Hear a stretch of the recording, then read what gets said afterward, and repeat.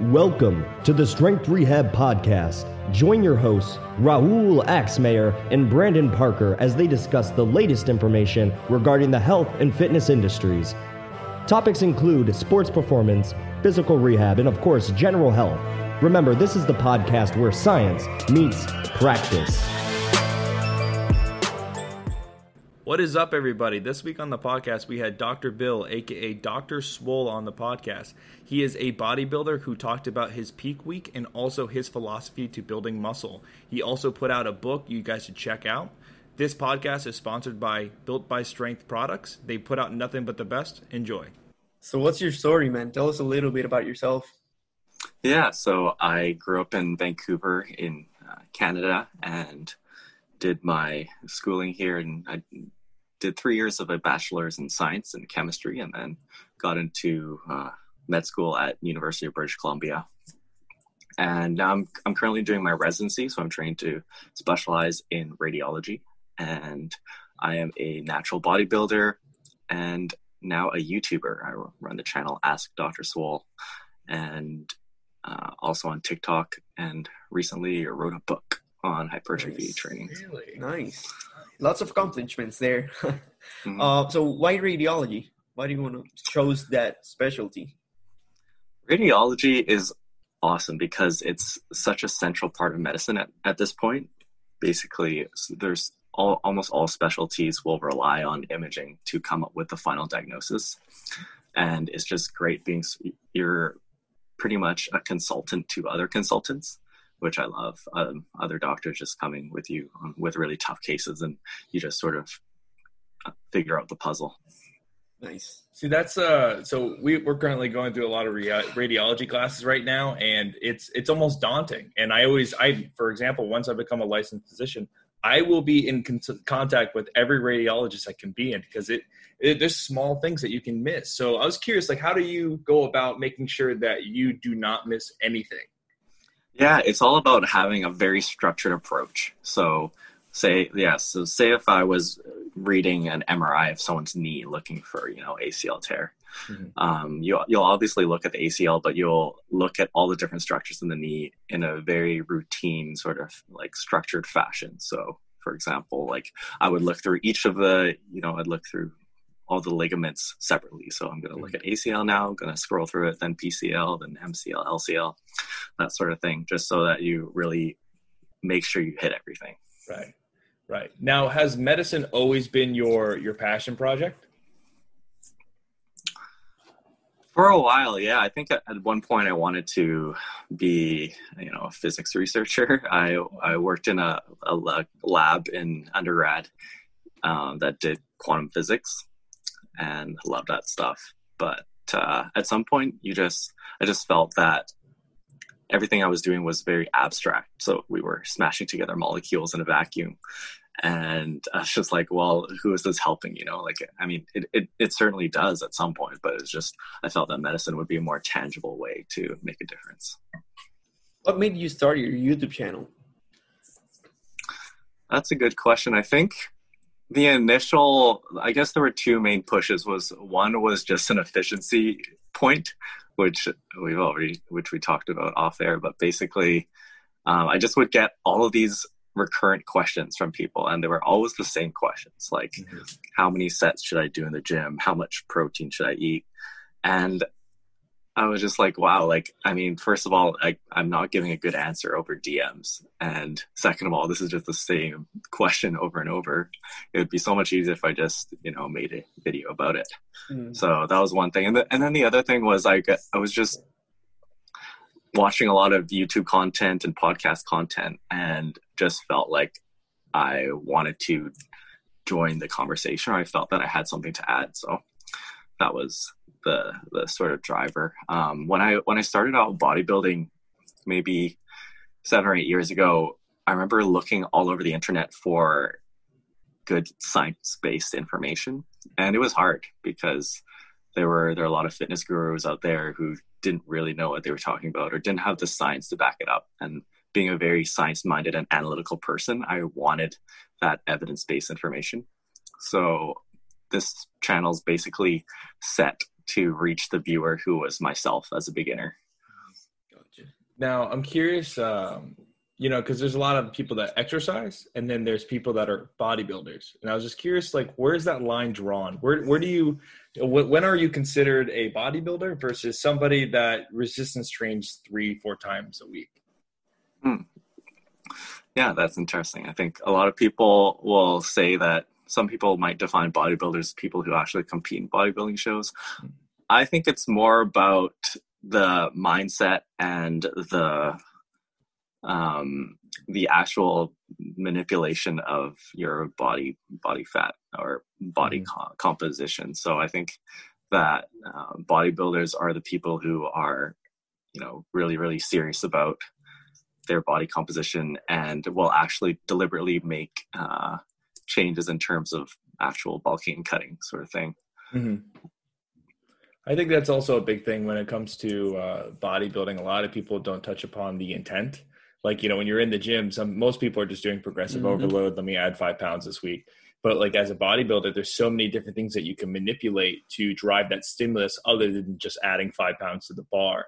And I think that's where the art behind bodybuilding, aside from obviously making your body a piece of art, that people don't really touch upon that much. So I'm curious as to like, what is your favorite ways that you would progress maybe a stimulus that's not just adding weight to the bar? Yeah, good question. I think I'm just going to put out a video actually on progressive overload. But yeah, there are a lot of different ways to overload. I think probably the main one would be just advancing volume. So you can look at volume by looking at sets times reps times weight lifted, so you can progress any of those variables. And then in terms of just looking at the mechanisms of hypertrophy, you've got volume and the tension stimulus, but then you've also got all these other things like metabolic stress. So you could go about overloading through metabolic sort of pathways, like adding drop sets or doing, high rep sets or blood flow restriction training. But yeah, ultimately for hypertrophy, the main thing comes down to tension. So progressing that in various ways. And volume's the main driver, and then exercise selection as well or execution can also affect that a lot. Now, you mentioned multiple ways to drive building muscle. Thank you. Tongue twister. Now, I'm curious, when you're a newbie, you might think like, okay, I have metabolic stress that I need to do. I need to increase tension. I need to increase volume.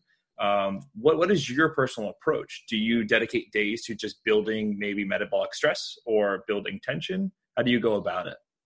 Yeah, I guess I sort of have a conjugate approach to it where I think if you look in the science-based community right now, I think most people will say that, tension and like the overall amount of productive volume that you're generating is the most important driver. And then the metabolic stress is probably is sort of like a debatable thing right now.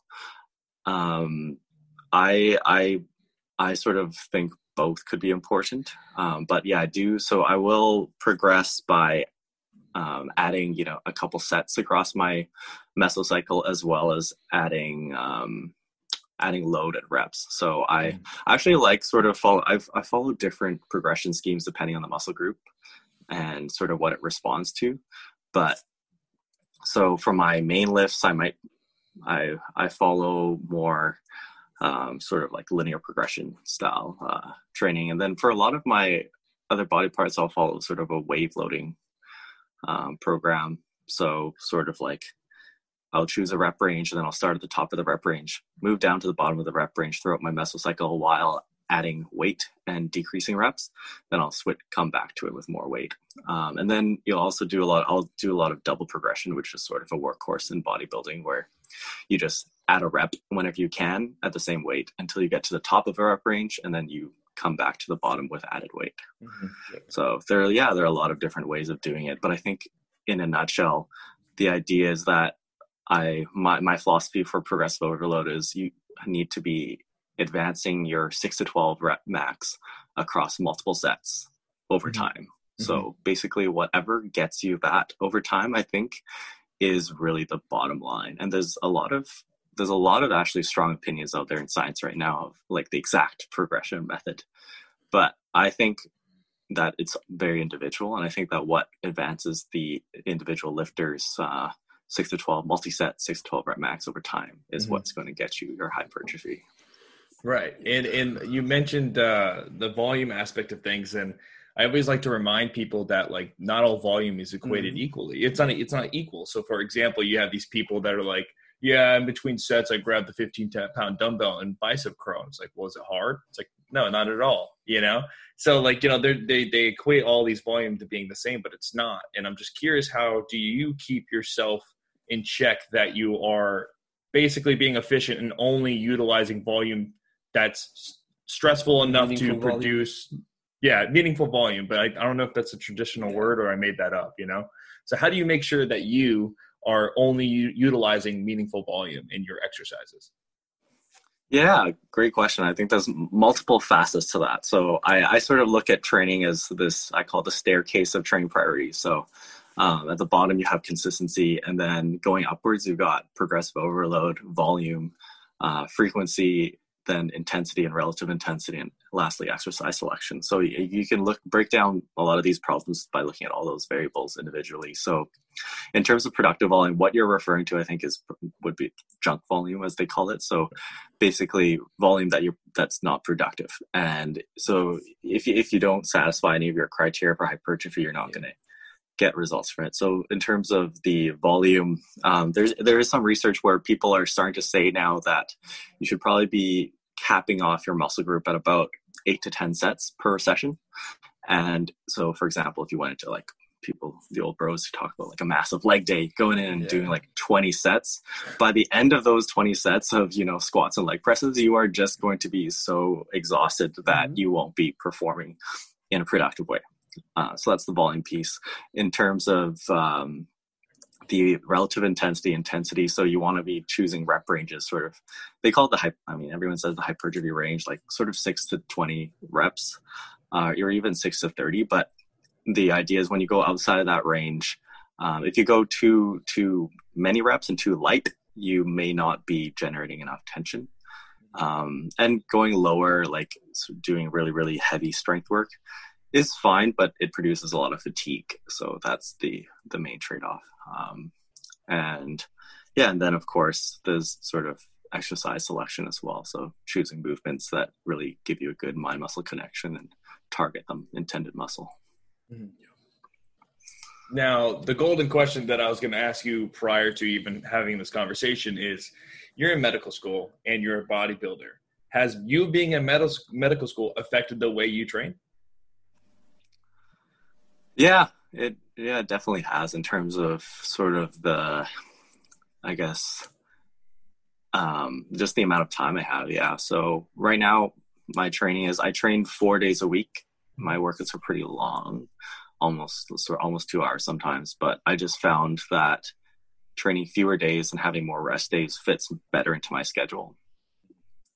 And then, I actually train with a very high relative intensity. I talk a lot about like not going to failure, but I actually do quite a bit.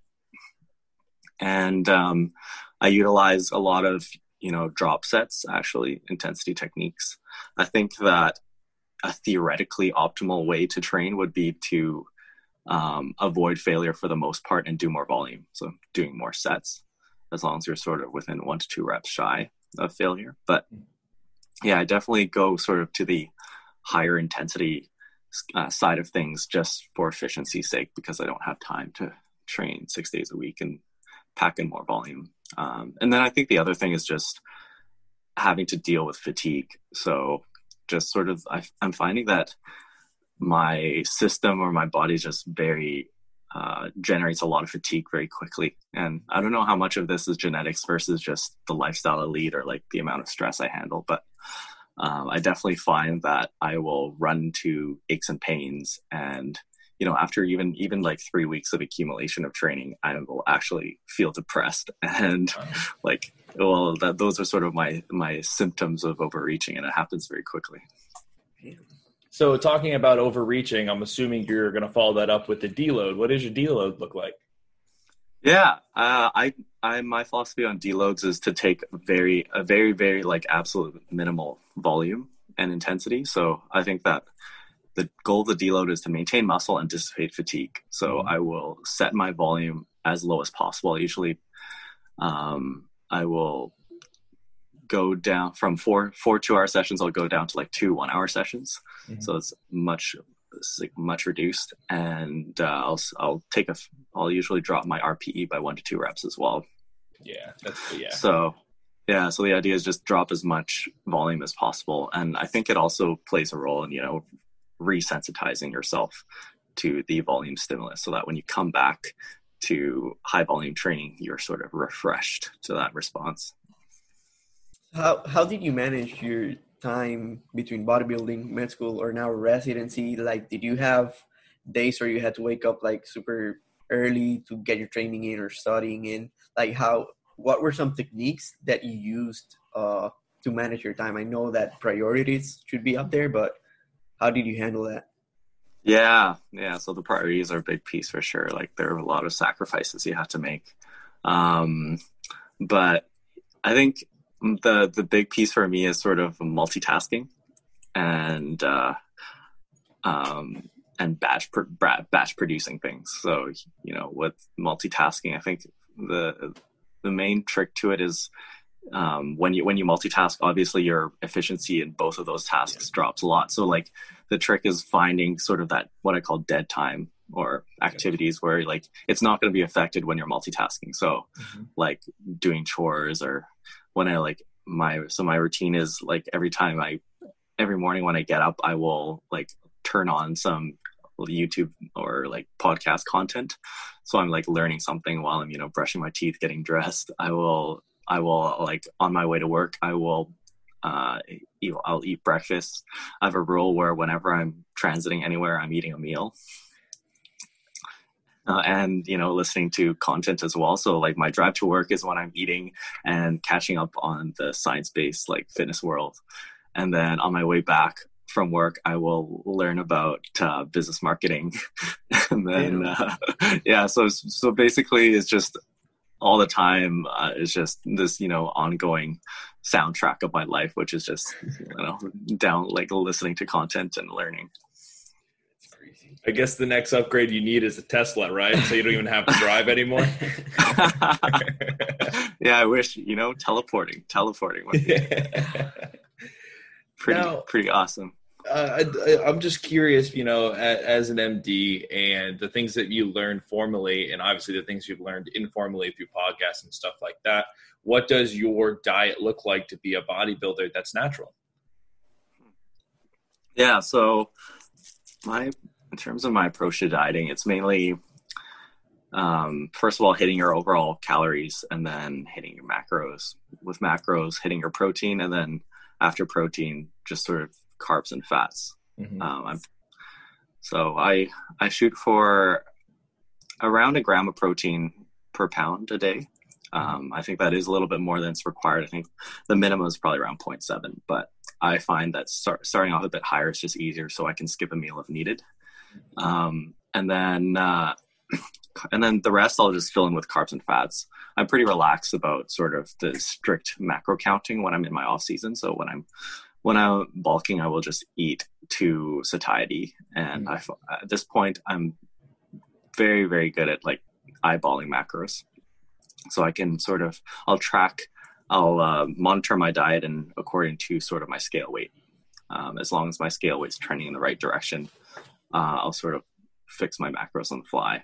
And then, beyond that, I eat 5 meals a day, which I just find to be the most convenient. And, try and divide up my protein equally and try and fit in some more carbs peri-workout. I'll emphasize carbs peri-workout, and I'll emphasize more fats, just before bed is my thing. Now, like I said off air, that you're going to say something and it's going to pique my interest, and I'm just going to segue the whole podcast and gear it towards that. you are competing, and I find that window of time where you're trying to, reduce your water retention and get as much fat off your body to be a very crazy process, in the sense of, somebody can be very lean, but they're not dropping the water weight, and they don't look nearly as good as half the people on the stage. So I was just wondering if you can walk me through maybe that you're 1 week out of your competition, what your diet and training looks like. Yeah.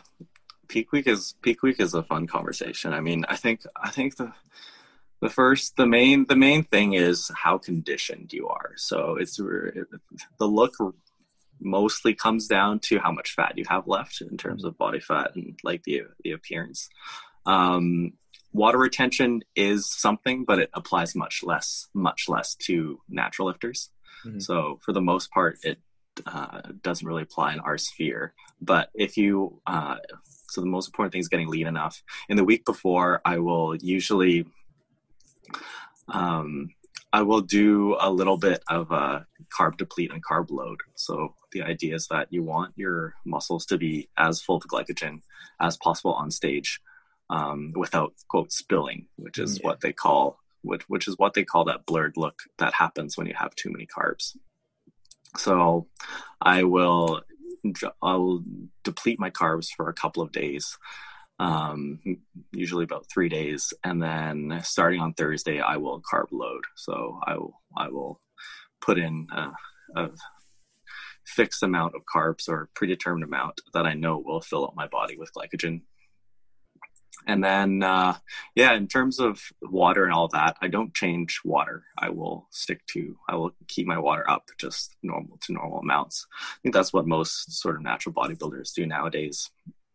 And then I think the only thing in terms of, I guess, the water weight, so the main things that it will affect, like the water, I guess, in your body, is the number of carbs and then sodium. Mm-hmm. So I'll usually keep sodium the same, but the one trick I do use is that on show day, 2 hours before stage, I will drop about 3 grams of sodium.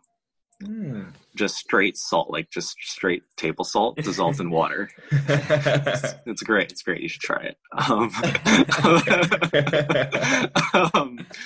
Like once you get that past the initial gag reflex, like it actually, it's probably like the single thing that is like a trick that you can do to, it just gives you this like crazy like vascularity. Yeah. And it helps you get like a pump as well, because then I guess physiologically you're basically just augmenting your blood volume or your blood pressure, like for sort of a transient amount of time. And so like that actually helps a lot, and it's something you can apply to like a photo shoot or something. Definitely. Now I'm curious, like, what happens, because, you work this very long time for this, this one day on stage. And let's just say your peak week doesn't go to plan and you quote unquote spill over. What's the emergency plan? What are you doing? You can't just not get on stage, right? Yeah. I mean, you always go in with an emergency plan. The tricky thing, so there are two main sort of branches that you can go down. Either you can be spilled or you could be flat, which is when you don't have enough carbs. Mm-hmm. Spilled is when you have too many carbs. When you're flat, it's relatively easy to fix because you just slam a bunch of simple carbohydrates, like just drink a bunch of Gatorade or something. That's what people will do. And usually you can sort of influence your glycogen if you have sort of half a day's notice. So like if you wake up on show day at 6 a.m. and you're like, oh shoot, I don't have enough, you can just drop a bunch of carbs and you will probably catch up to a fairly large degree. But if you're spilled, that is a very tough thing. It's really hard to get those extra carbs out of your body once they're already in. So you can try something. Obviously you would stop eating carbs that morning. If you woke up spilled, you'd stop eating carbs. You'd probably do a few extra pump sessions. So just a little bit of light work to try and utilize a little bit of that carbohydrate. Mm-hmm. And to some extent you can, but yeah, if you wake up spilled, that's every bodybuilder's nightmare. It's not that much you can do. Yeah. Now, I'm also curious with the art of being in the back room, pumping up, right? So, like, is there a point where, like, you can just do too much work and you become more flat? I'm just curious. Not necessarily. I think what gets you a good pump will usually keep a pump, but I guess the main issue would probably be just fatiguing yourself unnecessarily, because when you're on stage, posing is immensely tiring. Yeah. Your muscles are all cramping up. So how did you adapt to the posing lifestyle? Because it does take a very long time to get the poses down, to look good in the poses, and then hold it for a very long time. So for somebody that's interested in bodybuilding, obviously they need to get a coach, and they would probably have their own philosophy. But what would be your opinion on how many weeks out should you start practicing to pose?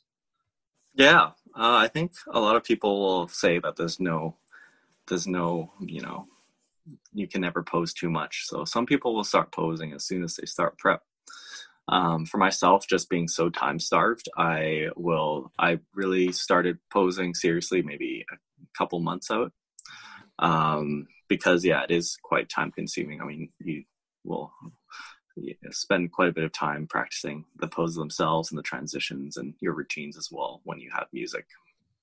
So, and the other thing that I found is that it's hard to pose if you aren't really, really lean necessarily, because there's a lot of things you're looking for, specifically like the striations in certain muscles. Like you don't get striations in your hamstrings or glutes until the very end. So if you're not seeing those, you don't get as much feedback in terms of am I activating my hamstrings correctly at this point?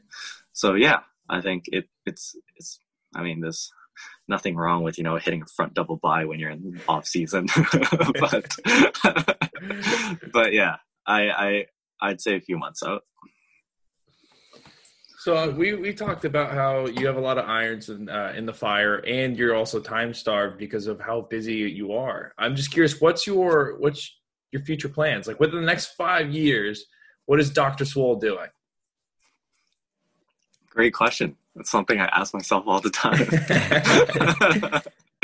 Yeah, it's interesting because I've always felt that I'm such an analytical person, like future oriented, but at the same time, I'm just doing all these things that I had no idea I was going to do. Like I just started my YouTube channel and almost exactly a year ago, where I remember driving to work one day and I was just like, oh, Dr. Swole, ask Dr. Swole. That's my YouTube channel. I started my channel 7 days later.